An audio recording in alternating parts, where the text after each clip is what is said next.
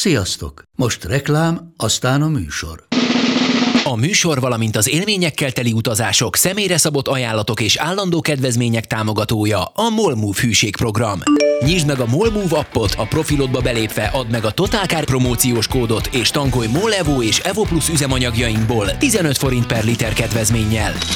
Ne feledd, a Totalkár promókóddal most még jobban megéri MOL Move tagnak lenni. Vége a reklámnak, jön a műsor. Ó, de jó. És ezt így meg lehet nézni 360 fokos YouTube videóban? Igen, és akár azt is lehet csinálni, hogy forgatod. Tudom. Mindig akihez beszél. Vadászgépeknél az izgalmasabb azért. Igen. Az Igen, megvan? Néztél ilyen vadászgépes felvételt? Kötelék repülnek, és akkor bármerre tudsz nézni, az azért egy kicsit... Azt nem tudom, tudjátok-e, hogy a Totalkár annak idején úttörő módon elkészítette 360 fokos videóban a Ford Focus RS-t, meg a Ferrari Igen. GTC4 Lusso-t. Én akkor már itt voltam. És fönn is vannak ezek az interneten, és akkor ez egy tök menő dolog volt, és nem ám, hogy csak így az ember bedugta a 360-as GoPro-t, hanem az OMG-től, a Szerjak Gyuri által tervezett és épített volt, azt hiszem, 12 kamerás rig, meg volt végül a másik végleten 2 kamerás, vagy 4 kamerás, már nem emlékszem, rig, amiket mindig rakosgatni kellett mindenhova, és kézzel kellett összerakni. Úgyhogy ha valaki szeretné megnézni, hogy milyen volt a Dolomitokban veretni egy Ferrarival 360 fokban, és közben tekergetni a fejét, akkor az megtekintheti nálunk is, de egyébként nagyon meghatározóan sokkal jobb volt az élmény akkor, hogyha ilyen headsettel nézted, és nem telefont forgatgattál, hanem így rendesen a fejedre húztad, úgy rohadt menő. Úgy érzed, hogy ez a jövő. De aztán ez egy olyan jövő lett, ami sosem kezdődött el. Minden, amihez szemüveget kell fölvenni, az meghal. Én úgy A tudom, 3D-s így az volt. olvasásnak is ez lett a... Igen. Sajnos. Én tapsolok egyet. Jó. Amúgy én úgy tudom, hogy a pornóipar ezt magáévá tette, ezt a VR szemüveges dolgot, és ott népszerű is. Mármint, hogy úgy reszelnek, hogy közben szemüveg van rajtuk, hogy ne lássák, hogy kivel csinálják. Nem. Szerintem ez egy teljesen érthető. Nem, hogy felveszik 360-ban, és utána a fogyasztón van a szemüveg.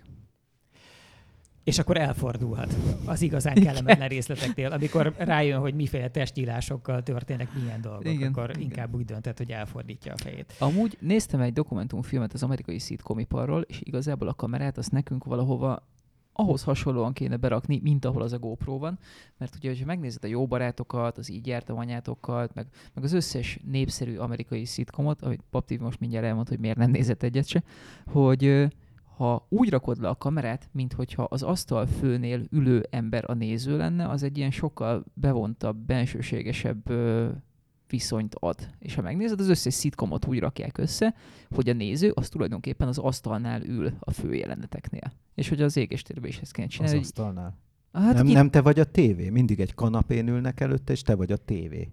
Nem tudom, nekem az ebédlős jelenetek vannak, meg ugye van a Central Perk a Jó barátokban, és ott az asztalnál te is úgy ülsz, mintha ott ülnél, és hogyha úgy raknánk a kamerát ide, mint hogyha a néző az asztal főn ülne a keverőpultnál. Hát szegről végről úgy rakjuk Az oda. igen, az körülbelül úgy van. No, aranyoskáim, szedjetek a levesből, ott van, Igen. friss Ezt csigatésztával. Ugye az a nehéz, hogy amikor az ember emberként ül valahol, akkor azt az 5 foknyi tartományt, amiben élesen lát, azt dinamikusan tudja arrébb rakni a szemgolyói segítségével, és ez nem adott, amikor odarak egy GoPro-t, ami egyébként lát, nem tudom, 120 fokot talán, de így is nagyon nehéz volt elhelyezni úgy, hogy mindannyian benne legyünk. Mint az bizonyára a témaválasztás autós jellegéből kiderülhetett, az Égéstér című autós podcastet hallgatjátok a Totalkártól, és az egész egy nagy spontán szerveződés volt, mert tegnap kellett volna fölvennünk, és nem sikerült. Igen, itt most a szerveződés szó szerintem erős idézőjelben érdemes használni. Ja, de hát eleve a spontán szerveződés, amit mondtam, az egy ilyen szörnyű oximoron.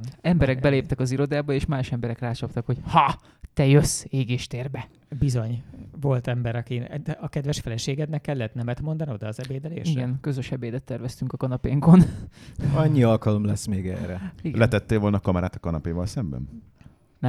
Nem, mert a tegnapi chili con carnét fogyasztottam volna. Amit én elrontottam, pedig te főzted. Tehát ez szerintem ez egy Igen, nagyon-nagyon igen. szép koprodukció volt. Igen. Ne terheljük a hallgatókat egy esemény részleteivel, amilyen nem voltak ott, viszont Anti, ha már úgyis így a feleséged és az ő béketűrésre spontán szóba került, hogy volt azzal, amikor te elindultál a nagyvilágba egy távoli utazásra nem feltétlenül alkalmas eszközzel. Egy Nissan Leaf Plus volt nálam, ez ugye a 62 kWh-s akkucsomaggal szerelt autó, 385 km-t ígér a Nissan, és ugye mit csinál a villanyautó? Lemerül, én meg nagyon szeretek búvárkodni, könnyű búvárkodni, úgyhogy ezt a két dolgot így összekötöttük, hogy az autó is lemerül, meg én is. És a Plug-i... És akkor, ha jól sejtem, volt alkalmat körülnézni az ülés alatti lábtérben. Pipát vittél hozzá? Nem pipa, légzőcső. De nem vittem. Bocsánat. Igen. Itt amúgy remek ilyen szakszavak vannak, amiken az ember tudja köszörülni a nyelvét, de ígérem, nem fogom. Tovább. Szóval az volt a kihívás, hogy le kellett mennünk Splitbe Budapestről, ami hát közel 800 kilométer. Az autó 385-öt tud, viszont én egy picit csaltam, mert Tapolcáról indultam, ilyen feleségem szüleitől, ahol egy nagyon kellemes tapasztalás volt az, hogy a 18%-ra merült autó 22 óra alatt feltöltött konnektorral 100%-ra. Van ezzel a kapcsolatban egy nagyszerű cikkünk, amit ajánlani tudok minden kedves hallgatónak. Ma jelent meg, vagyis a hallgatók egy részének egy korábbi napon, de megtalálható a augusztus 2-án, igen. Igen. Szeptember lesz, azt szerintem az a hónap. Összetenném a két kezemet, hogyha még augusztus lenne. Most már mindenkit összezavart. Hogy kell villanyautót vásárolni? Azt hiszem valami ilyesmi a cím, és ezeket nagyon jól körbejárja. Nagyon Igen. jó. Igen. A tehetséges szerző nagyon jó, hogy megírta ezt a cikket. Nagyon Egyértelműen ez. köszönöm. Szóval nekivágtunk, és benéztem a töltési pontokat, ilyen Chademo töltőket használtunk, mert ezzel 50 kW töltés. Chademo, azt Csével. mondtam. Kicsit Chademoztam, igen, bocsánat. kemény csével kell mondani. 7 évig tanultam franciául, és ez így nem tudok elvonatkoztatni. Szóval De Chademoztam. ez japánul van. Igen. És ez valami poén is. Igen. Chademo ikage su. Nagyon igen. szép. Ez egy az udvarias ismerkedő felszedő szöveg, amikor odamész ugye makulátlan öltönyödben az irodista lányhoz, akit 17 éves stírolsz, de nem mered megszólítani, csak mindig verejtékezel otthon, hogy milyen fantasztikus lenne, És ha inkább egyszer indítasz egy animét. kikérhetnéd valahova, és ehelyett inkább indítasz egy animét, igen, és veszel egy bugyit a bugyi automatából, és fölidézed, hogy milyen a fenekének az íve. Na és ehelyett egyszer összeszeded magad, és oda mersz menni, és ezt mondod neki, amit most az imént Töltünk, baby. És azt kérdezed vele udvariasan, hogy egy teára esetleg volna ideje valamikor. Bocsánat. És A francba. O Chademo ikaga desuka. igen, én be is linkeltem ennek a helyes japán kiejtését. Nagyon hasonlít ehhez egyébként, szinte megkülönböztethetetlen. És ez történik, megkérdezed, hogy volna ideje egy teára, és azért nevezték és akkor el erre kell azt mondani, hogy meg hát. Igen, így van. Kóla! Csatlakoztathatod hát. De szigorúan egyenáram, konszenzuális egyenárammal. Van neki egy másik megfejtése is. Igen, de az annyira kínos. Igen, az ez még a ennél is charge the rosszabb. move. Charge the move, ami azt feltételezi, hogy egy kábeldobot pörgetsz magad mögött nagyon sokáig. Ja, ez az eset, amikor kitaláltak valamit, amihez aztán megpróbáltak egy ilyen feloldást, betűszavas feloldást keresni, és az, ha lehet, még az eredetinél is egy kicsit kellemetlenebb. A japánok azért erre hajlamosak, tehát a Sony márka nevétől elkezdve elég sok ilyen van. Ha már szabad csapongani, egyébként a legkínosabb dolog, amivel én az autóiparból az elmúlt nem is tudom hány évben, lehet, hogy valaha találkoztam, az az, hogy ugye az elmúlt év legfontosabb iparági átalakulásos fúzió sztoria az volt, hogy a PSA FCA egyesült, és akkor keletkezett bele a Peugeot, Citroën, Fiat, Chrysler, bla bla bla bla bla. Opel Giga koncern, elnézést kérek a 17 márkától, amit kifelejtettem, de sajnos szigorúan egy órás lesz a műsor, úgyhogy nem fért volna bele mindenkit felsorolni. És tudjátok, hogy ugye azt választották maguknak, hogy Stellantis, ez lesz a nevük. És tudjátok, hogy a Stellantisnak a tőzsdei tickerje, tehát hogy az a betű, ami... A betűkombó. Az a betűkombó, amivel a tőzsdén jegyzik őket, az micsoda? Áruld el. Jó, elmondom először a Teslájét. Hogy találjam ki a Stellantis-ét? Igen. STI, mint Sexually Transmitted Infection? Nem. Nagyon jó tipp, de ugye tudjuk, hogy kit kell megfognia mindenkinek.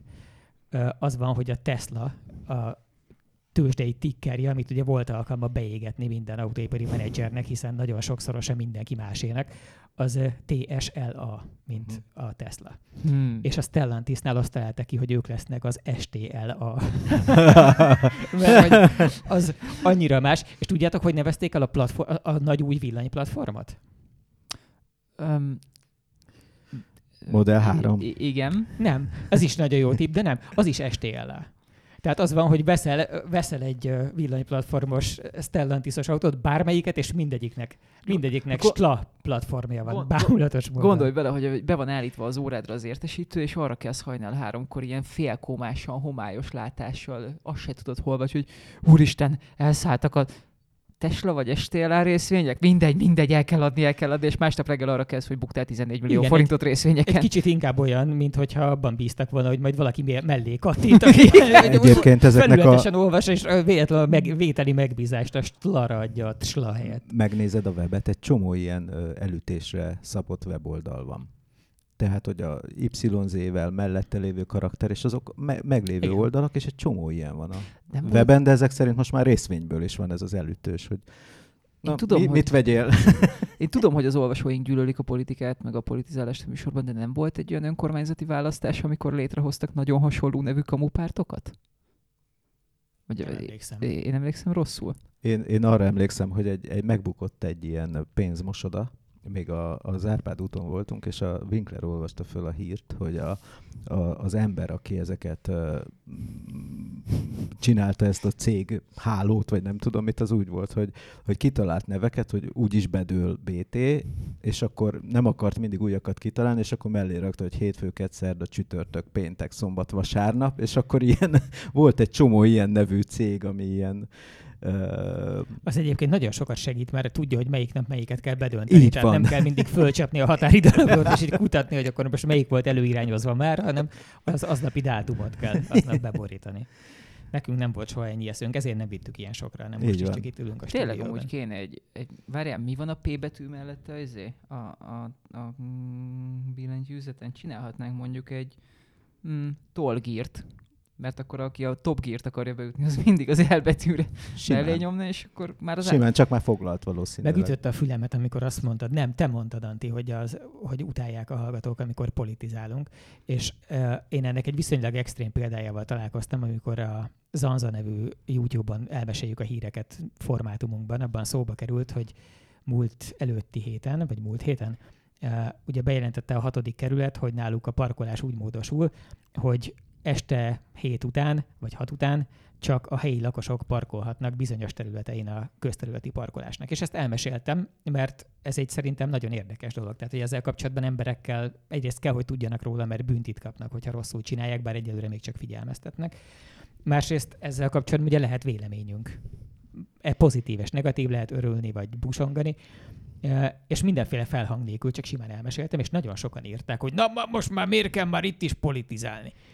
És az a helyzet, hogy szerintem ezekről a dolgokról beszélni pokolian fontos, és valójában a politizálás az, hogyha azt mondjuk, hogy ez az a baj, hogy a polgármester, aki kitalálta, az kommunista, az politizálás. Vagy nem tudom, egyébként történetesen nem tudom, hogy az illetékes az kicsoda, mert ez annyira nem érdekelt. Hanem az, hogy történik valami, amitől másképp fog működni az életünk, mint addig, és azzal kapcsolatosan lehetünk elégedetlenek vagy elégedettek, és erről beszélgetünk, az nem politizálás, és ezt nem csináljuk, akkor csak simán tudomásul vesszük, hogy majd mindig valaki mások elintézik ezeket a dolgokat helyettünk, és bele kell törődni mindenbe. Az nem nagyon jó. Most már ugye az is politizálás lett, hogy dugó van. Igen. Tehát, hogy ebből is látszik, hogy hirtelen hír lett, hogy dugó van. A dugó mindig van Budapesten. Ezt különösen azoknak jelezném, akik azt hiszik, hogy nincs. És főleg szeptember 1-én van dugó, mert aznap van az iskolába menés, és akkor mindig kell egy olyan időszak, amikor az emberek azt képzelik, hogy hát ha az idén nem lesz dugó, és akkor elindulok autóval, aztán ők egy idő után belátják, hogy dugó lesz, és akkor inkább nem jönnek autóval, de így az elején ez egy ilyen nagyon nehéz időszak szokott Ezért lenni. hálás, hogyha az önkormányzati választásokat nem ugyanazok nyerik, mint az országgyűlésit, mert akkor mindig lehet választani, hogy ki miatt van a dugó. Így van. És attól függően egyszerűen csak pártszimpátia alapján meghatározhatod, hogy a rohadt kormány miatt van a dugó, az egyébként jóságos Budapesten, vagy fordítva. Amúgy meg azért van dugó, nekünk nem akarok senkit, mindegy, nem is mondom meg, hogy ki, de egy idősebb emberről van szó, akivel beszélgettem pont erről tegnap, és akkor mondtam, hogy igazából azért van dugó. Mert ő nagy fogyasztója ennek a tartalomgyárnak, ahol azt mondják most, hogy ez a karigeri miatt van dugó, és akkor mondtam, hogy igazából azért van dugó, mert több autó van, mint amennyi elfér az utakon, úgyhogy ne torlódjanak föl, és ugyanúgy volt dugó minden, és akkor így de büszke voltam magam, mert elgondolkodott. De erre elég gyakran kiugodunk, hogy most 100 000 forintért ugye, tudsz venni olyan autót, amin van 1,5-2 év műszaki. És sőt, van, aki ingyen kap. Ja, nem tudom. Jó, igen. Szóval, hogy 100 000... Magamra gondoltam, én is kaptam ingyen ilyet. Mennyire jók ezek a kapott autók, nem? Hát tudja a fene. Imád az ember nem volt az autót évszázad kapni. üzlete, nem tudom, te hogy érzed.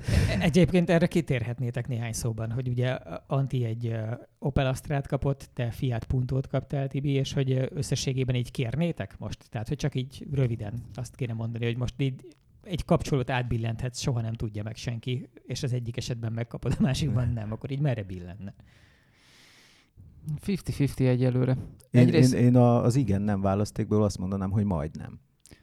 Tehát, hogy, hogy kevésen múlott, nekem kevésen múlott, hogy ez jó legyen. De valószínűleg az a helyzet, hogy az ember mindig így érzi. Tudod, mennyiben volt végül az ingyen Punto? Annyiban, mintha megvettem volna, és még egy pár dolgot megcsinálok rajta.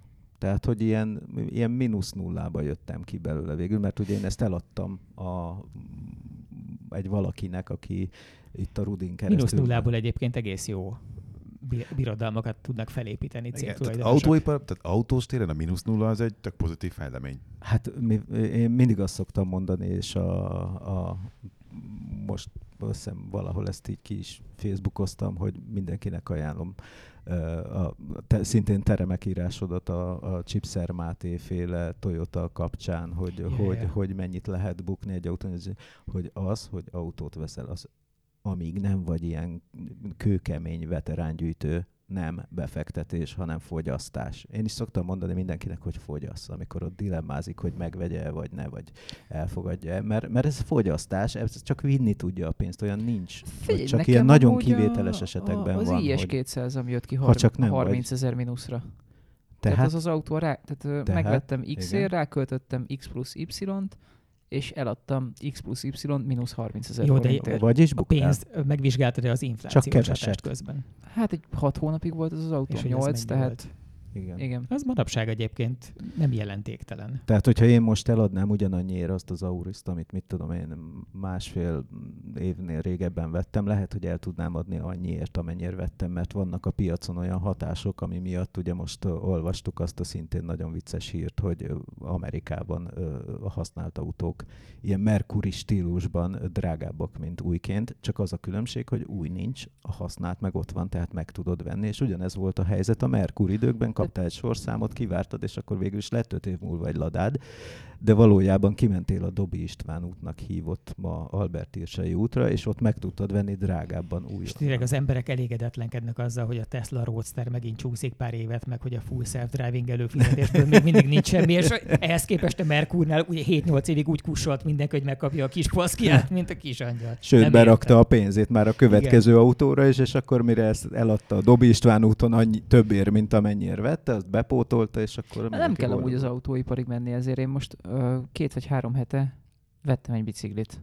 Pontosabban előrendeltem egy biciklit, ami 2022. február 13-án fog megérkezni. De őket is sújtja a chip hiány? Nem a chip hiány, az ellátólánc és a nyersanyag hiány. Amúgy a bringaipart is súlyosan sújtja a chip hiány, meg a félvezető hiány. Ugye az elektromos kerékpár most már azt hiszem 65%-át teszi, vagy 70%-át teszi ki a teljes kerékpáriparnak. Én egy analóg kerékpárt rendeltem, egy ilyen... Mármint, hogy túlnyomó többségben elektromos rásegítésűek a Ez a kínai piaccal együtt is? A kínai piacot... Nyilván azzal együtt, csak főleg. A kínai piacot nem tudom, Európában már garantáltan 50% fölött van. Tehát minden eladott kerékpárból több mint egy. Tehát 2 eladott kerékpárból és több hogy mint lehet, egy hogy akkor a többség még mindig ennyire undorító? Ilyen gányolt férc kellemetlenség, szörnyen néznek ki. Nem van, ez nem így van. De a többségét, tehát lehet, hogy most, amit látsz az utcán, 3-4 ellenpéldát mondani, de mindegyik ilyen esetlen borzalom, mint hogyha rájuk lenne szikszalagozva valamilyen ilyen tucatgyártott. Nem, ezek különböző gyártási iskolák, és vannak-e mögött elképzelések, hogy miért jó ez, mondjuk tudsz venni speci turbo Eselt, amiben az Esel a Super Light, tehát van belőle olyan, ami mindössze 16 vagy 17 kg, tehát hogy könnyű. És ebben azt hiszem, A bicikli 16-17 kg, vagy amit belepakolsz a bicikli. Kompletten, mindenestől. Ára? 4. Millió? 4-5 millió között. De ezek hülyes. Egyébként van egy... Várjál, és akkor ebben ugye az a flash, hogy ez nem megy annyit, mint mondjuk egy 500 wattórás, mert ebben csak most nem fog pontos számot mondani, 200 wattórás aksi van. Ez tényleg csak arra van, hogy elmész bringázni, mint egy hagyományos biciklivel. Most viszonyításképpen az én hasonló biciklim az 14 kg éppen, és hogyha De az gyalogbicikli. Az analóg, igen. Lábhajtású. Ez meg úgy 16,5, hogy van benne egy elektromos rendszer, és hogyha mondjuk eléd ugrik hirtelen a vértes, akkor még föl tudsz menni. És akkor vannak a komolyak, amiben ilyen 5-600 wattórás akkumulátorok vannak, amivel tényleg lenyomhatsz 1200-300 méter szintet, ilyen 50-70 kilométerrel. Nyilván nem lehet megmondani, hogy mennyit mennek, mert a kondittól nagyon függ. Ott van ez a több iskola, amit te mondasz, hogy vagy van egy irdatlan durung alsócső, amiben elrejtenek egy hatalmas akkumulátort, vagy van egy hagyományos alsócső, amire ráépítenek egy külső akkumulátort. Ugye mindkettőnek van előnye, hátránya. Az esztétika, az fontos, vagy az összeépítés, a gyártási nehézség, de várjál. Ez a beszélgetés, hogy te tehát számodra a kerékpározás azt a félreértést jelenti, amikor olyan helyre mész biciklizni, ahova nem való. És a normális ember a kerékpárt arra használja, ugye, hogy ráakassza a sört az acskóban a nyelére, és így eltolja vele hazáig.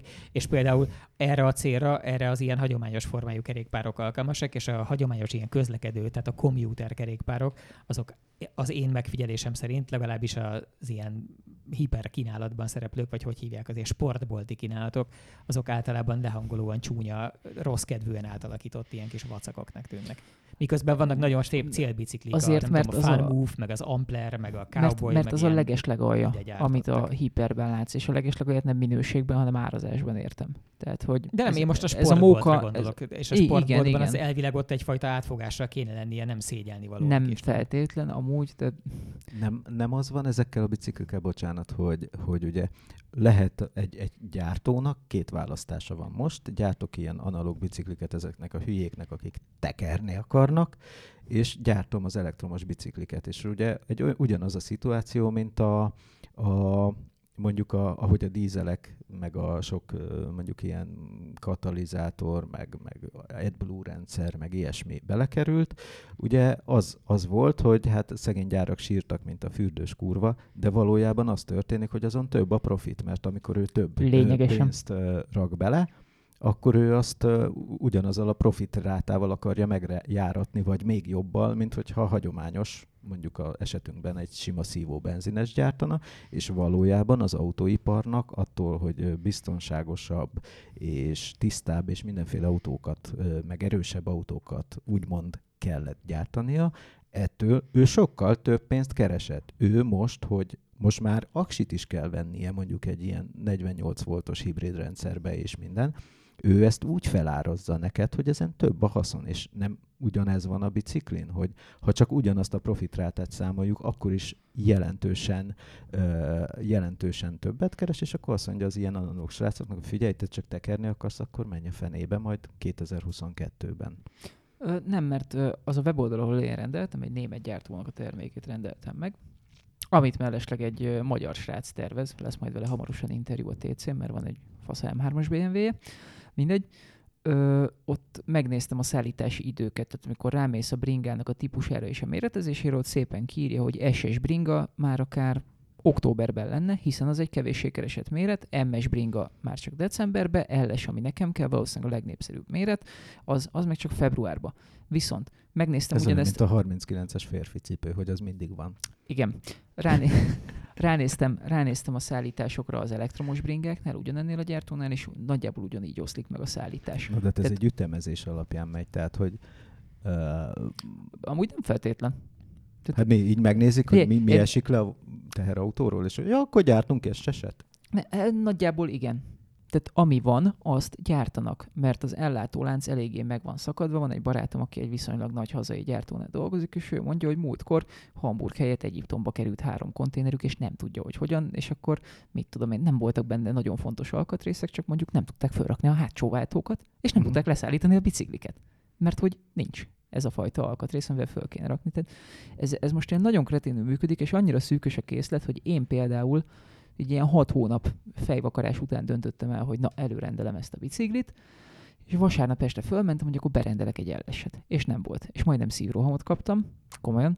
Másnap reggel kíváncsiságból fölnéztem, és akkor volt. Ugyanis valószínűleg az történt, hogy valaki lemondta az előrendelését abban az időszakban, és hirtelen elérhetővé vált egy bicikli az én specifikációmmal. Tehát és ez hogy most megmentsem az égésteret, és legalább így a közepetáján Igen, próbáltam a dízelek felé az kanyarodni. autókhoz, igen, hogy Ja.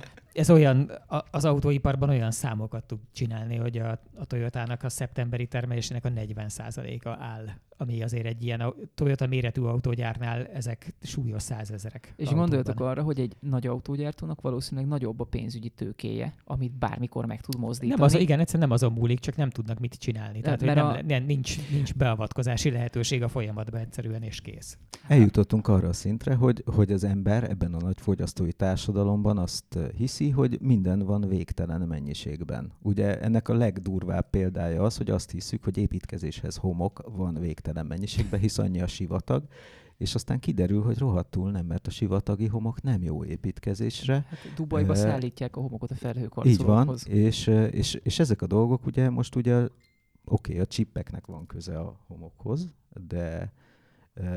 de igazából az a helyzet, hogy tényleg nem állnak a végtelenségig rendelkezésre ezek a dolgok, és most ezzel nagyon keményen szembesül a világ, hogy így felborult egy kicsit az egyensúly, hogy az egyik felén csináljuk, a másik felén felhasználjuk, és amikor itt többet akarunk felhasználni, mint amennyit ide bírunk szállítani, akkor itt megdől az egész. És nagyon vicces, hogy most beszéltem, ugye jönnek ezek a Dongfeng autók, és hogy ott most csak ez a szállítási balhé, hogy nincs konténer, az itt ilyen autónként plusz 1 millió forint. Dobta meg a költségeket állítólag. Egy mondat a bringaiparhoz, mert ott még van még egy rohadt érdekes jelenség, hogy ott állítólag az is csavart rajta, hogy vannak azok a gyártók, nagy gyártók, akiknek viszonylag nagy mozdítható tőkéje volt, ők bevásároltak alkatrészből, de mint az állat, és a kisgyártók, akik nem tudtak érthető okokból erre reagálni, azok nem nehezebben férnek hozzá az mint alkatrész. a Volkswagen koncern. Igen, az autóiparban ez valószínűleg máshogy jelenik meg. Na mindegy, hogy ott a kicsiknek nem maradt alkatrész, és náluk hosszabbak a szállítások. Hát meg ugye ott az autóipar azért itt súlyos hibákat követett el, amikor ez a chip meg vírus dolog volt, mert ők ugye átütemezték a gyártásokat. Nem kellett volna elengedni a karburátort. És kiderült, így van, és aztán kiderült, hogy dupla Weberből túlkínálat van, viszont a csippeket akkor lehet gyártani másnak, aki többet fizet érte, és most nagy biznisz volt mindenféle videókártyákat, telefonokat és egyéb dolgokat gyártani, és akkor ráadásul azok fejlettebbek, többet lehet értük kérni. A videókártya piacon is, ami végigment, az nagyon durva. Az elég durva, igen. Nagyon durva. De ezt visszakanyarítanám a beszélgetést oda, hogy te elindultál egy Nissan Leaf-fel Splitbe. Igen. És te nem vagy képzett villanyautós. Nem, ezzel nem lehet vádolni. De szeretem az önsorsrontást. Utána néztél előtte, hogy kell? Persze. A Rapid Gate megvan? Meg. És akkor is úgy döntött, ettől lett igazán vonzó a kihívás. Nem. Az autónak van egy kis hőmérője belül, ami az akkumulátor hőmérsékletét mutatja. És azt tanácsolták, hogy töltsen fel egy nappal indulás előtt, hogy ki tudjon hűlni a ház előtt. Ágó Bélával poénkodtunk, hogy esetleg vigyem el alvázmosásra az autót. Ezen a ponton a villanyautózásban nem rutinos hallgatóinknak el kell mesélnem, hogy ez nem normális sem. Tehát nem az van, hogy ezt minden villanyautóval így kell csinálnia. Nissannál ugye van ez a dolog, hogy ők nagyon korán úttörőként ugrottak bele a villanyautógyártásba, viszont hát úgy maradtak. Tehát, hogy most ott tartunk, hogy mint amikor az ember elmegy úttörőnek, nem tudom, az hány évesen kellett, Tibi, már nem emlékszem, olyan régen volt. Ugye kisdobosság volt. 5. A felső tagozat. Felső tagozat, 11 éves. 12, mondjuk 12 éves korában beáll úttörőnek, és akkor ők az van, hogy ők most akkor ilyen 36 éves érett családapaként is még mindig a vörös nyakkendőben ugyanazokat a dalokat dalolják, és nem nagyon Tehát a Leafnél bizonyos ilyen jellegű dolgokat, mint például az akkumulátornak az aktív hűtése is rendesen működjön, azt nem Ugye? csináltak meg. Ezért az akkumulátor melegszik, mint állat. mindegyikben melegszik, csak az összes többi azt Igen, csak ez közben meg is vissza tudja tartja a hőt, hűteni, de ez meg szegényként drámaian- nem tudja. Drámaian megtartja a hőt, tehát itt most arra kell gondolni, hogy egy ilyen 2 gyors töltős streak után még 2 napig a felső tartományban, a piros osztás közelében van az akkumulátor hőmérséklete.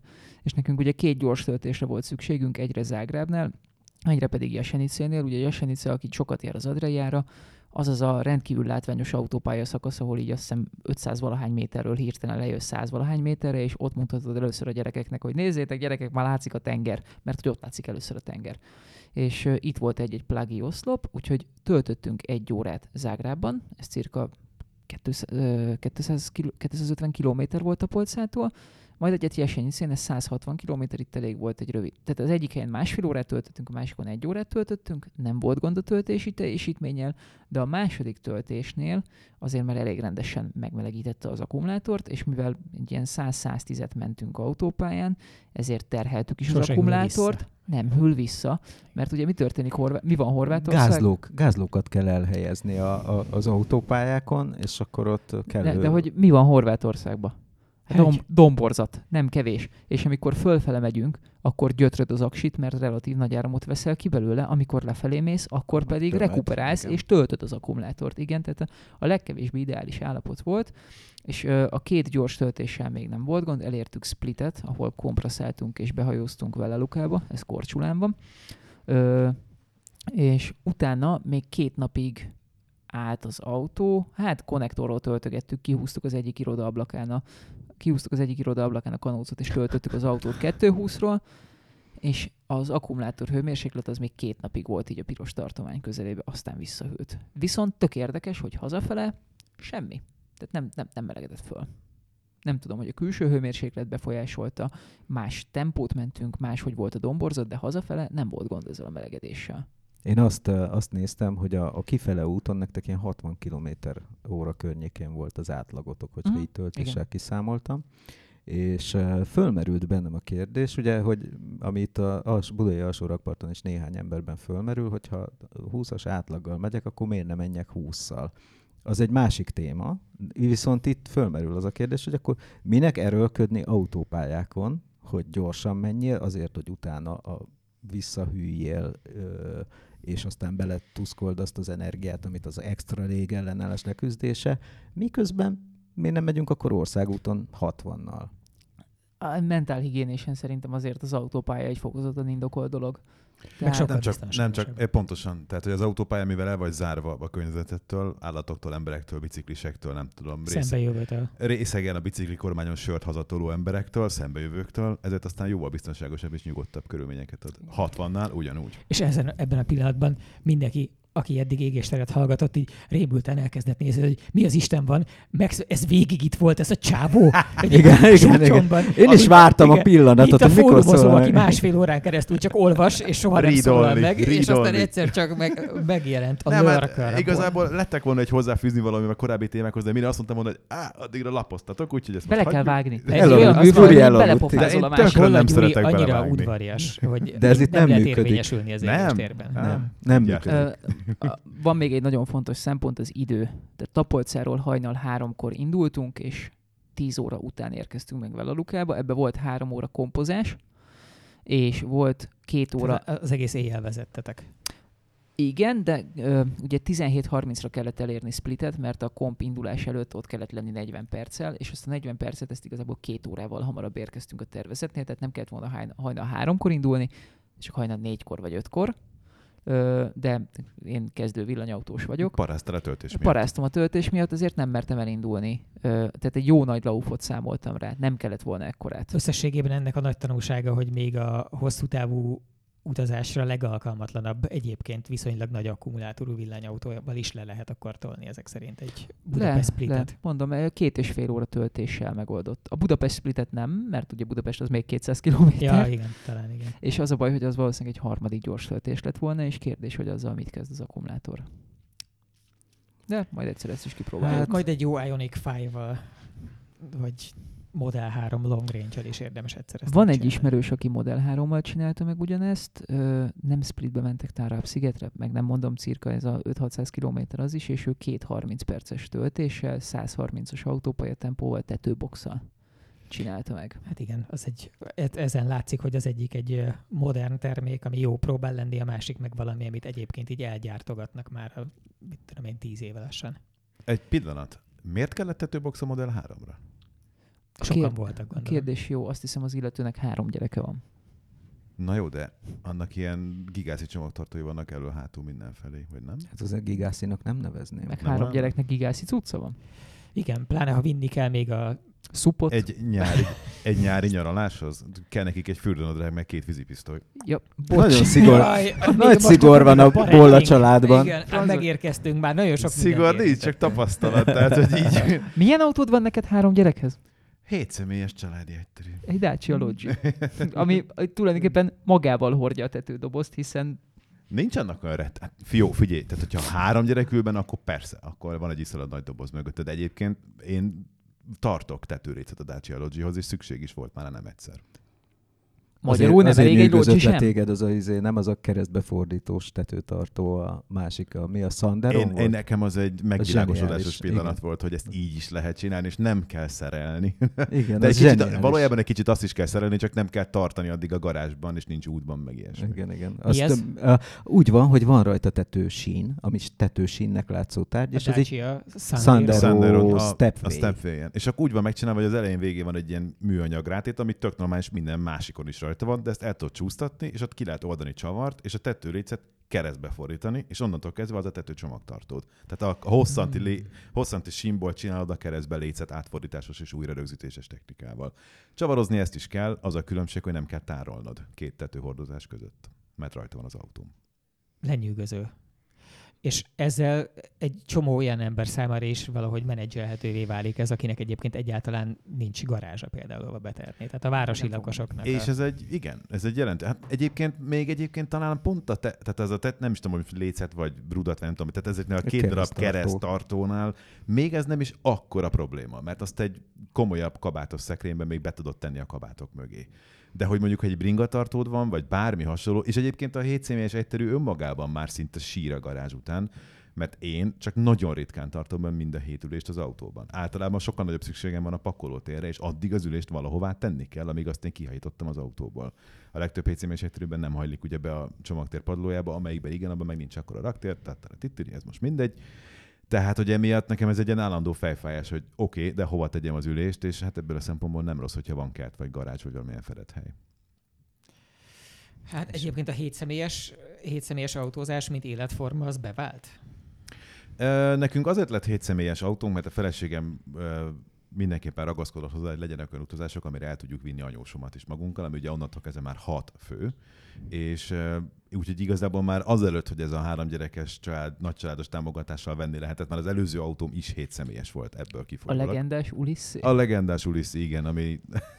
Aminek a legdrágább alkatrésze egyébként a 2 hátsó ülés. Tök sajnálom, Én hogy azért- azzal nem mentem, az engem tök érdekelt volna. Én ezt viszonylag olcsón megszereztem. Van az a drága alkatrész, mert például a lengőkarok, meg a fékek, meg az ilyen dolgok akkorák benne, és olyan pénzt kérnek érte el, mint hogyha valami rettenetes sportkocsit vezetnél, mert hát egy 1,1850 kiló velem. Mint Tehát, bármelyik villanyautó, igen. hogy- Csak a villanyautóban nem feltétlenül van szükséged féktárcsára. Már úgy értem, hogy nem kopik el olyan gyakran, bár nyilván az Ulissi-ben sem gyakran kopik el, hanem ez egy öreg autó volt. Úristen, nem tudom, mi volt az eredeti kérdés az Ulissi-nél, hogy vált be nekem a 7 személyes? Igen, a 7 személyes lifestyle, amiről, mint kiderült, valójában nem is a 3 gyermek, hanem az 1 anyós. Igen, alapvetően van egy óriási előnye bármivel szemben az egyterűzésnek, mégpedig az, hogy van, hát ugye 5 személynél, mert nyilván több személynél inkább már kis buszral beszélgetünk, mert túl kicsi marad a csomagtér, az, hogy van mindenkinek külön ülése. Tehát, hogy senkinek nem lóg bele a könyöke, meg a medencéje a másik életterében, nincs az a gond, hogy ráülsz a biztonsági övcsatra, mint egy normális hátsó ülő padon, amit nem, hiába, tehát akármilyen széles autót nézel, ha egy egybepadja van, akkor az nem lesz 3 embernek igazán kényelmes, míg az egyterűzésnek ez egy óriási előnye. A másik előnye az, hogyha már 7 személyes, hogy akkor tényleg szét is lehet ülni. Tehát lehet úgy, hogy mit tudom én, 2-2-1. Tehát nem ül 3 ember egy sorban, és ez még komfortosabb ilyen tekintetben. Szóval Ahogy az autópályának, ennek is komoly mentálhigiénis előnyei vannak, elsősorban egy tágasabb kombival szemben, mert egyébként egy tágasabb kombival a legtöbb mindent meg lehet csinálni, mint egy 7 személyes egyszerűen. Én akkora kombi Janisser lettem, hogy nagyon hiányzik az életemből egy jó kombi. Szeretnék egy... De hát van. Mi? Ja, Bakker tényleg. De hát már meghallgatták a szeretteidet, ezt a vágyadat. Lehet, hogy egészen mentek. Így próbálnak lenevelni.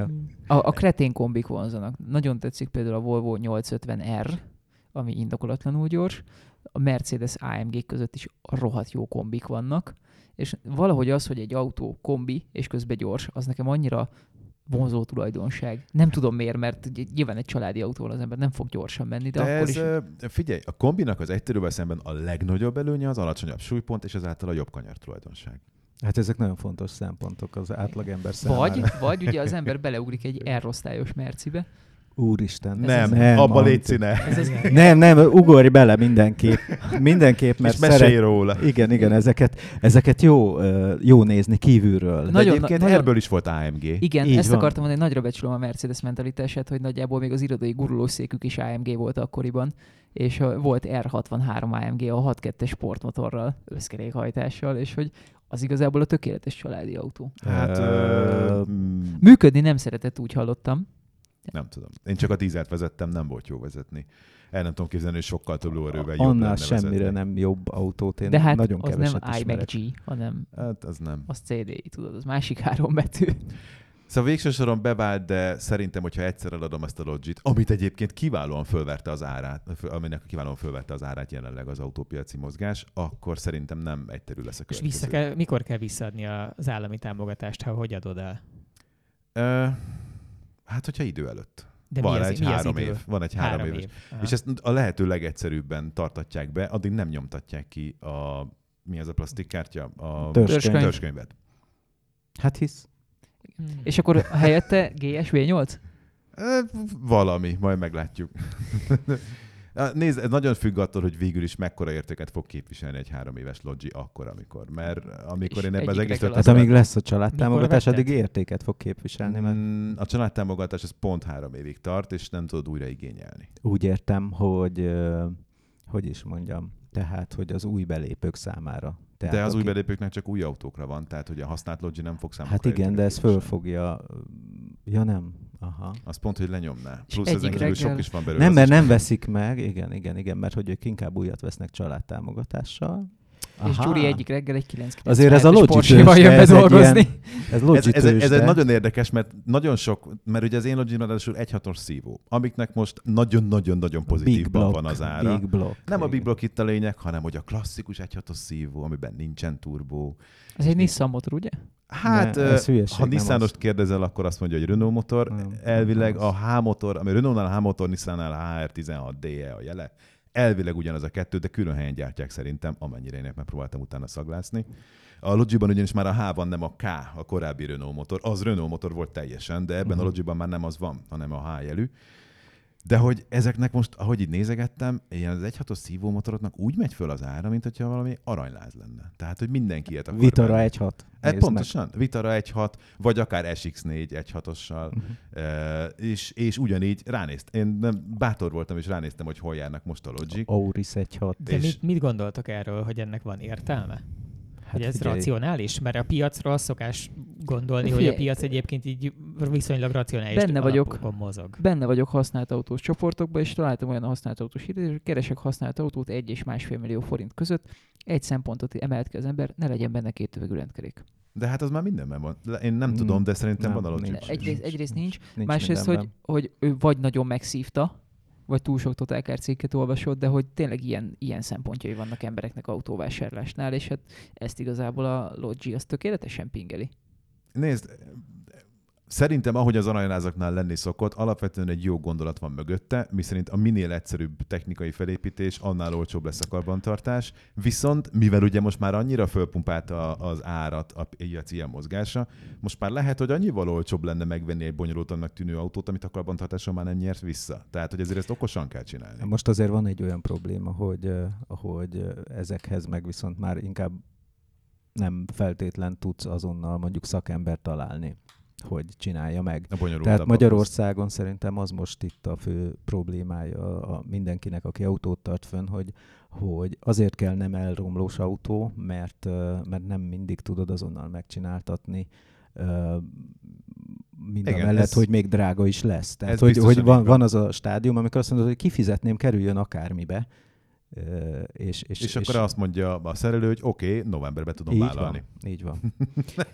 és ha szétnézel az országban. Ezen a ponton, bocs, csak azt ide kell közbevetnem, hogy én ugye annak idején, amikor multiplát választottam, és a világ bármelyik multiplája. Ami szintén 1.6-os, ugye? Jól emlékszem. 1.6-os, és én azért választottam az 1.6-os benzinest, mert hogy nem dízel. És én ugyanezt elsősorban környezetvédelmi okokból döntöttem így, és nem fenntartás biztonsági okokból, mert egyébként nagyon kiforratnak és jól azért ez a környezetvédelmi okokból, ez így az utólag azért kacagnék egyet. Ezért vettél kétütemű multiplát? Nos, talán ugorjunk egy másik részére ennek a történetnek, hogy ugye az van, hogy megvettem a legendásan egyszerű 1.6-os benzinest, amiben egyszer motort cseréltünk, és azóta a második motorjával tényleg kifogástalanul üzemel, és egy nagyon stabil és kiforrott autó. Szerintem, tehát körülbelül 1000, most nem emlékszem pontosan, hogy 1000 vagy 1200 euróért vásároltam.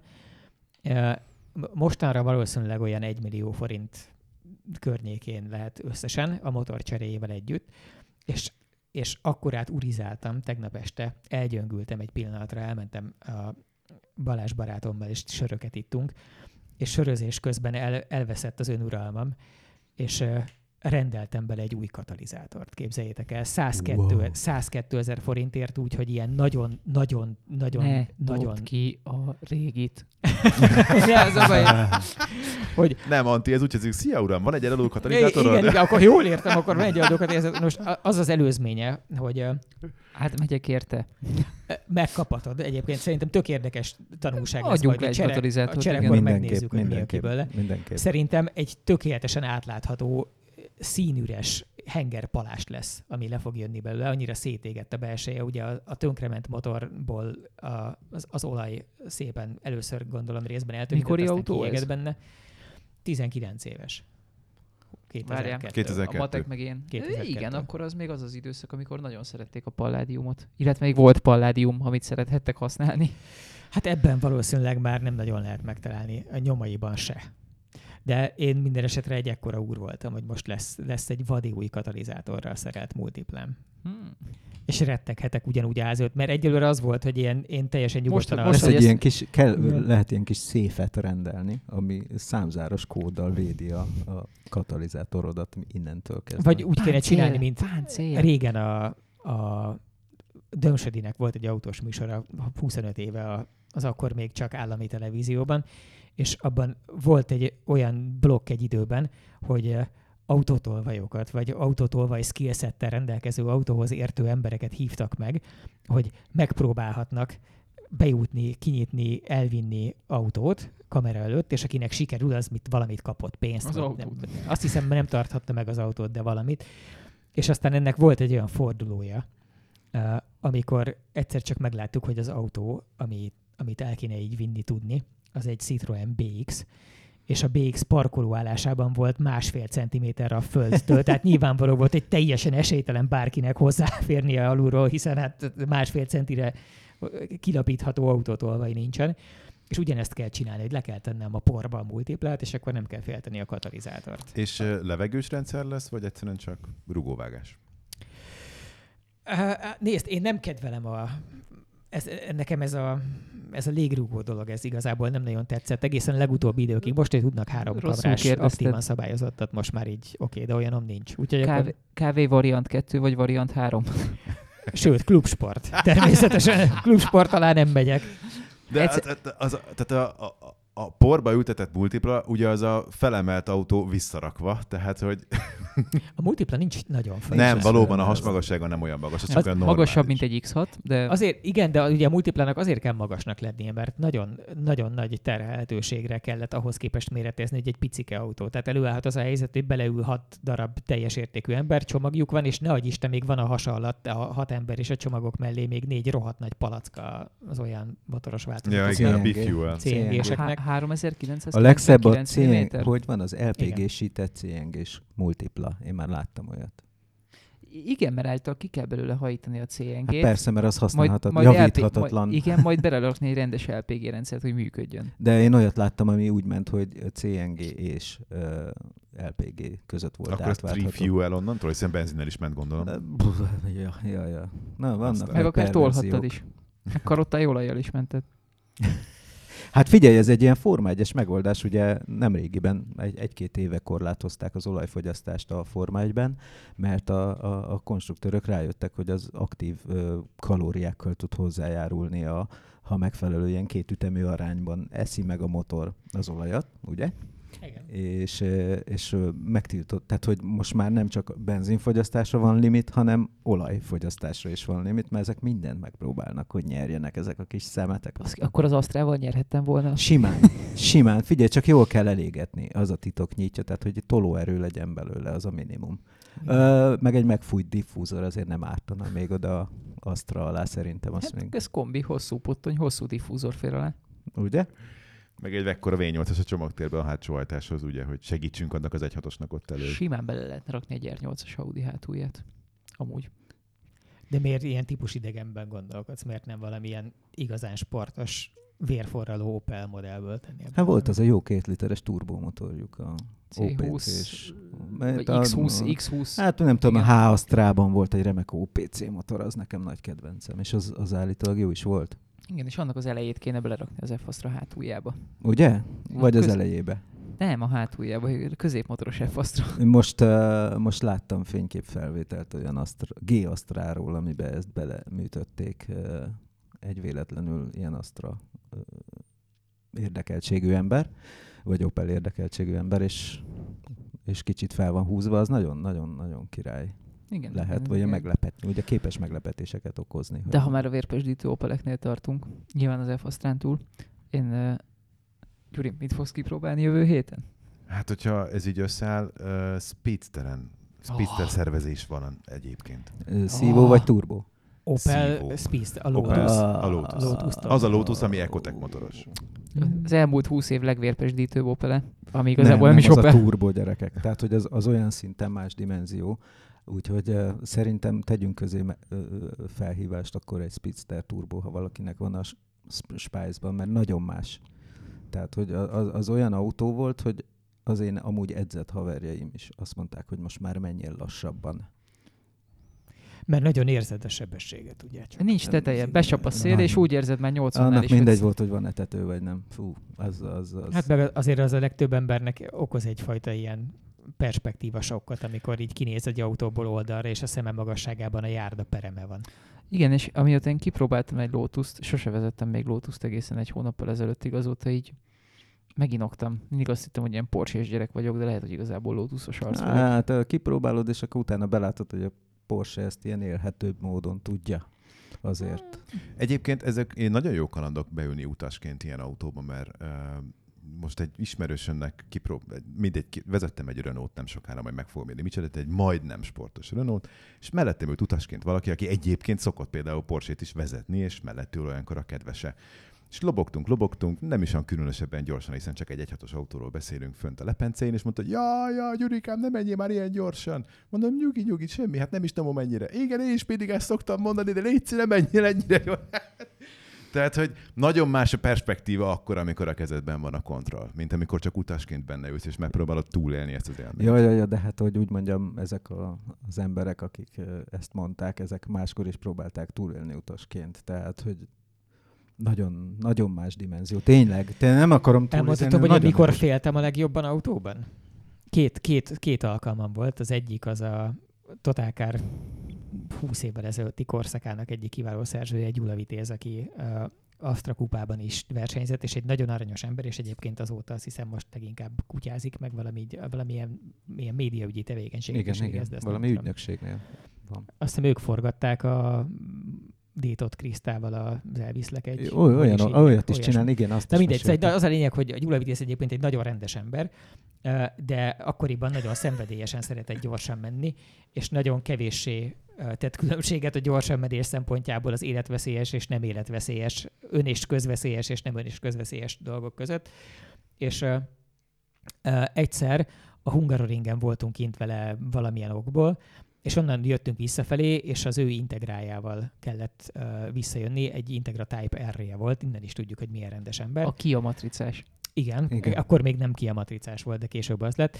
És ott a Hungaroring bejáratától az autópálya felé visszavezető kacskaringós, egyébként nagyon jó hangulatú, kicsit dimbes-dombos úton jöttünk, úgyhogy az Integra folyamatosan a 6300 fölötti tartományban üvöltött, és mondtam, hogy szerintem simán jöhetnénk lassabban, úgyis pont a versenypályáról megyünk, és megyünk visszafelé, és hogy én nagyon szeretem, ha nekem nem akarja megmutatni valaki, hogy milyen jól vezet.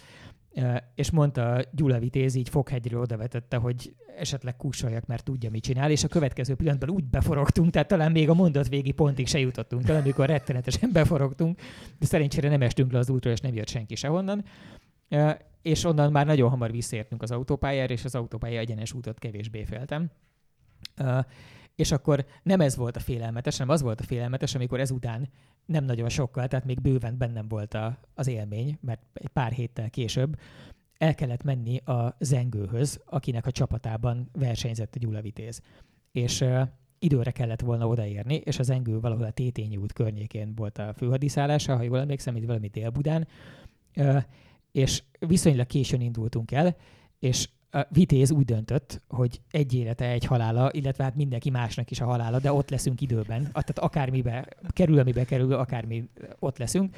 Úgyhogy kizárólag egyesben és kettesben tiltás közeli üveghangon üvöltő integrával mindenen keresztül, tehát bármilyen színű lámpán, mint olyan volt, mint a Taxi című filmnek valamelyik jelenetében. Tehát ugyanaz úgynevezett álmokfutás. A teljesen felszabadult, mindent figyelmen kívül hagyó álmokfutás, és én eleve elfehéredő ujjakkal magamban csendesen imádkozva ültem végig, és volt egy olyan pont, amikor eljutottunk egy olyan útszakaszra, ami egy osztott pályás út volt, és az osztott pályának az egyik oldalán lehetett közlekedni egy sávban, mert a mellette lévő részen párhuzamosan parkoltak.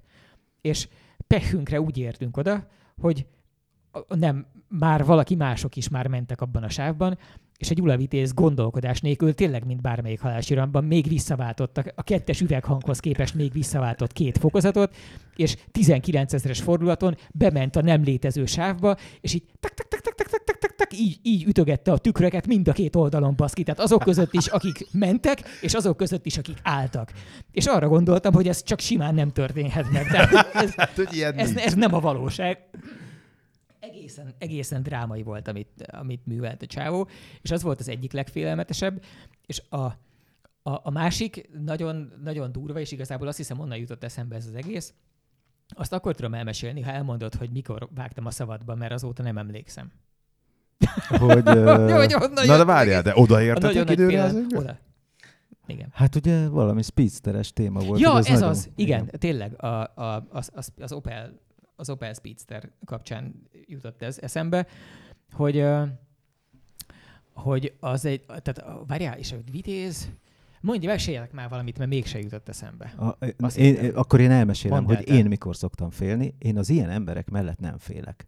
Akármilyen hihetetlen. Tehát, hogy mondjuk én úgy kezdtem az újságírói pályafutásomat, hogy a Weber Gábor elvitt egy sajtótájék. Valamilyen, hogy tudod, hogy beülünk Audikba, lemegyünk a győri Audi gyárba, és tehát, hogy ilyeneken edződtem, meg még volt olyan kollega az Automotornál, aki mellett az ember így nagyon megnyugodott, és tényleg ilyen, tehát, hogy ilyen Markus Grönholm, meg ilyenekkel mentünk az erdőben kiló 50-nel a farakások között, ahol gyalog nem tudsz menni. Igen, de érzed azt a biztonságot, ahogy ezek az emberek kezelik az autót, és tudod, hogy ez egyszerűen érzed az ember. Amikor én féltem, az, amikor a sajtóúton, a Mortfonteni tesztpályán beülsz a nem tudom ki mellé, akit nem ismersz, mert a nem tudom milyen napilap, nem tudom milyen rovatvezetője, akinek az autós rovatvezetője átpasszolta az utat. Végül egy gyakornokot küld el. A Lifestyle rovatnak az egyébként az Instagramra latte artokat fotózó gyakornok. Igen, és akkor mész a pályán, mert nem tudom miért kellett nekem ilyet tennem, hogy ő vezetésén ott mellette ülök, és akkor így mész abban a kanyarban, ahol előtte te vezetted ugyanazt az autót kiló 20-szal, teljesen rezenéstelen arccal, és mész ott abban a kanyarban 60-nal, és akkor így... És az életedből hátrévő másodperceket. És számolod a másodperceket, és akkor azt mondod, hogy figyelj, légy szíves, álljál ott félre. Kiszállnék fotózni. Visszamennék inni egy kávét. De közben egyébként eszembe jutott a saját pánikom, hogy az volt, hogy időben egyébként pár évvel később, hogy kitaláltam, hogy veszek egy AE86-ot, egy Hachiroku-t. És elkezdtem nézegetni a hirdetéseket, ez ugye 2004-5 talán, amikor még létezett ilyenből eladó, tehát akkor volt olyan, hogy valaki vesz egy eladó AE86-ot, 300 000. Nem annyira. Igen, ilyen 300-350 ezer forintért, nyilván szét lesz most is lehet rohadva. ennyire, csak dollárjellel. Igen. És találtam egyet a szófőn, és lementünk megtekinteni talán a Tóth Zolival. Most már nem emlékszem, mert az egyik, hogy összesen ketten mentünk megnézni bandázásból, és a srác, akié volt az autó, az egy autószerelő volt, és a műhelyében nézhettük meg, és mondta is, hogy hát nem nagyon szép, de én nem szépet kerestem, hanem amúgy is ilyen edzőautót, meg éjszaka leesünk vele az útról autót, szigorúan mások veszélyeztetése nélkül, csak nagyon üres árokba esünk mindig, úgyhogy ez nem zavart, és körbejártuk, és tényleg egy rettenetesen ilyen optikailag nagyon kókány módon összepúrhabozott szerencsétlenség volt, amiben ráadásul volt hátul, ez egy szedán Hachiroku, tehát a kis hátsó nyitható, külön nyitható csomagtartója van, egy Zsigulit képzeljünk el 2 ajtóval, nagyjából így méretre és meg hangulatra is. Hogy ezért téged mennyire meg fognak kövezni? Az lehet. És ott volt benne egy gázszett, egy nagy gáztartállyal. És ezen a ponton én bent eldöntöttem, hogy nyilván nincs az Isten, hogy én ezt megvásároljam. Tehát akárhogy működik, akármennyire jó, de én nem fogok egy elgázosított Hachit megvenni senkitől. De mondta a csákó, hogy akkor azért így kipróbáljuk-e. És kíváncsi voltam, meg ha már ott voltunk a szófőn, akkor most már nyilván tudjuk meg, hogy milyen. És beültünk, és kezdődött egy ilyen gyulavitézi léptékkel is jelentősnek mondható álmokfutás ott a Balaton felvidéki utakon. Össze-vissza a lobogásra jutott eszembe, hogy a lobogást magát adtuk elő, amikor az van, hogy a guminak az utolsó milliméterei még pont leérnek egy kicsit az aszfaltra, bár így fölötte már a bódé így repülne el fölfelé, és így én ültem hátul, próbáltam, mint egy ilyen pók kitárt 4 végtaggal valahogy kitámasztani magam, hogy ne verjen agyon a Hachiroku, hogy repülök benne jobbra-balra. És amikor már nem is jaj veszélykelsz, hanem már csak ilyen halk nyűszítés. Próbálnak kijönni a torkodon, mert annyira rossz minden. Ebben az állapotban vak sötét volt, ugye? A 2 ilyen szerencsétlen sárgás fényű lámpájával világított a Hachi, és eleve úgy tűnt, hogy bármelyik pillanatban meghalhatunk, és minden kanyarba úgy estünk be, hogy ha bármi van ott, akkor nyilván esélyünk sincs semmit csinálni.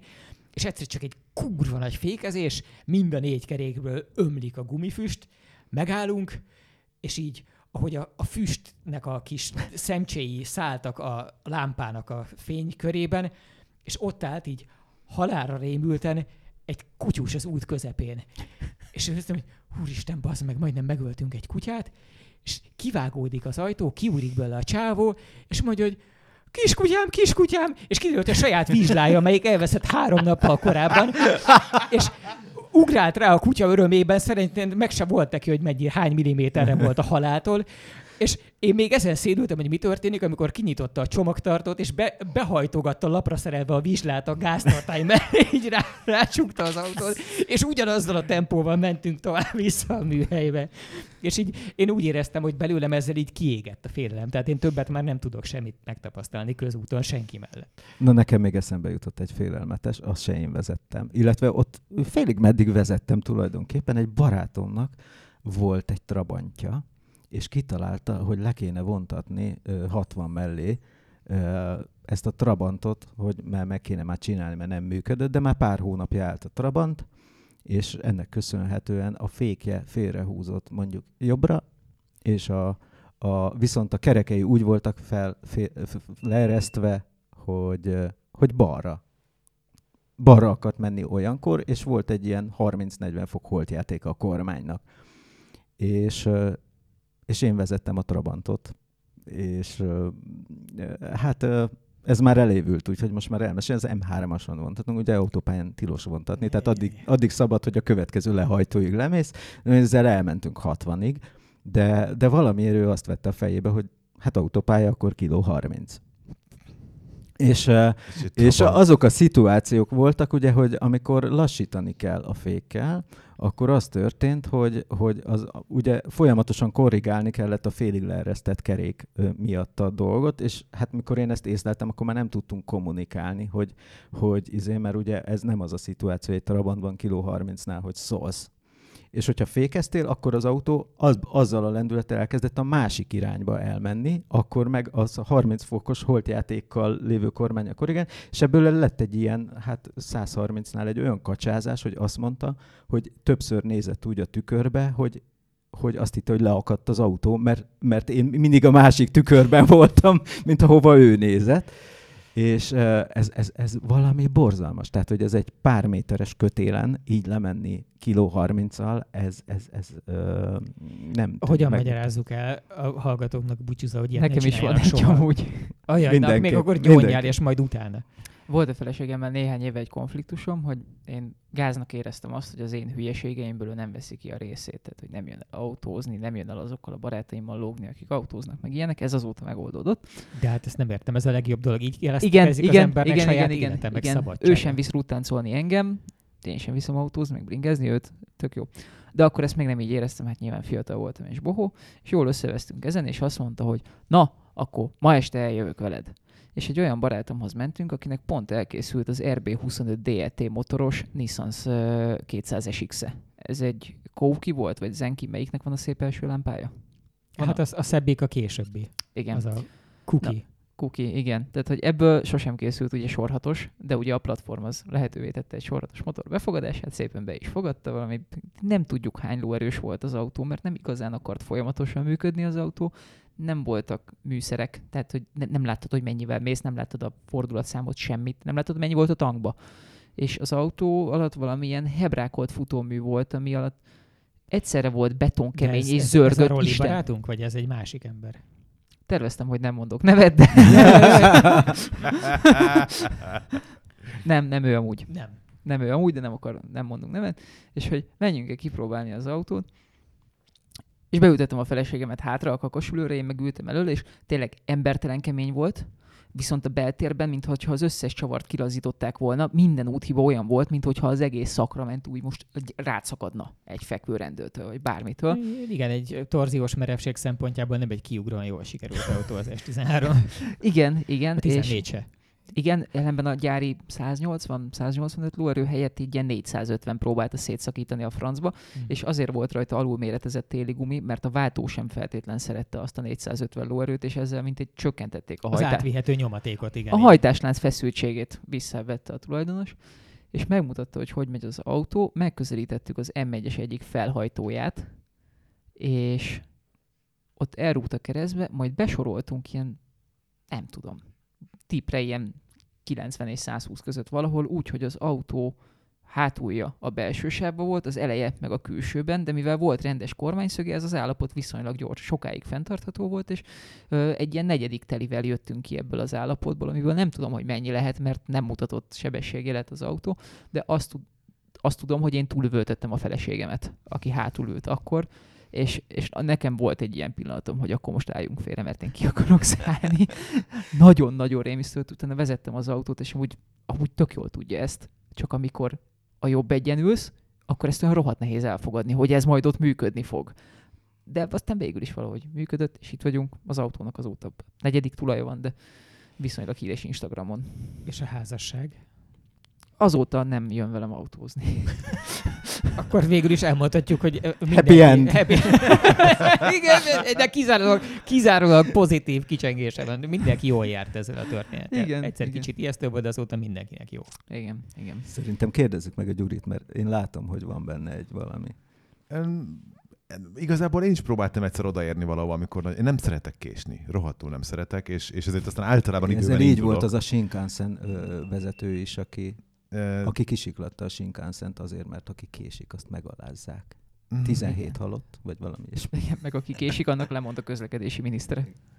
Igen, úgyhogy úgy volt olyan egyszer, tehát hogyha későn indulok valahova, akkor előfordul, hogy sietek, de azért ilyen tükörletörő sztori nincsen, de szerintem egyébként pont Gyulavitéz védelmében elmondanám, hogy nem törte le a tükröt. Tehát az van, hogy érintőfogást azokat a millimétereket, azokat mind a kettőről megzörgette, biztos vagyok benne, hogy lakrétekben tetemes kár esett, legalább 6-8 érintett autót meg tudnék nevezni, de azt hiszem törésre nem került sor. De félés. Egyébként ez nem is volt olyan rettenetesen régen, és pontosan ezért nem is mondanék nevet, de sajtóúton újságíró mellett volt, hogy nagyon féltem, mert olyanok voltak az útviszonyok, hogy én nem éreztem indokoltnak ekkora sebesség használatát. Cizelláton fogalmaztál. Kurva gyorsan mentünk nagyon szar helyen, azért még nem hangzott ilyen szépen. Nagyon szar helyen, ahol sok a csacsi. Ó, igen, ez a Balkán? Nem. Ez kifejezetten azt hiszem Kréta, és lehetőleg télen. Balkán Tehát amikor csúszik is a fehér aszfalt, és szűk is az út, és nem számítanak rá, hogy ennyivel érkezel le a hegyről, az nekem így sok volt. Én direkt próbáltam egyébként, fékpróbált az adott autóval. Nem akarok ennél részletesebben belemenni, mert nem akarom, hogy felismertő legyen. De azon a ázott, fehér, hideg aszfalton, mit tudom én, ilyen 100-ról, ilyen 200 méter csúszott ABS-re az autó, hogy nem tudott megállni. Tehát az nincs. Tehát, hogy bekanyarodni be tud, mert ügyes a hajtás, de megállni nem tudsz, hogyha gond van, úgyhogy emiatt ezt egy kicsit soknak éreztem, de én nem úgy, ez ügyben azt hiszem szerencsés vagyok, meg általában én vezetek. Igen, az egy jelentős stresszcsökkentő tényező tud lenni, és ezzel, amennyiben nincs ellenvetésetek, akkor nagyon éhes vagyok. A mai égésteret ezennel berekeztem. Nagyon szépen köszönjük Bolla Gyurinak, Sturcentinak, Pap Tibinek, és nektek, drága hallgatók, hogy itt voltatok. Én a Karotta voltam, és jövő héten ismét találkozunk egy a jelenleginél is tematikusabb égéstérre, hiszen akkor majd nem az lesz az alapfelütés, hogy elfelejtettük fölvenni tegnap.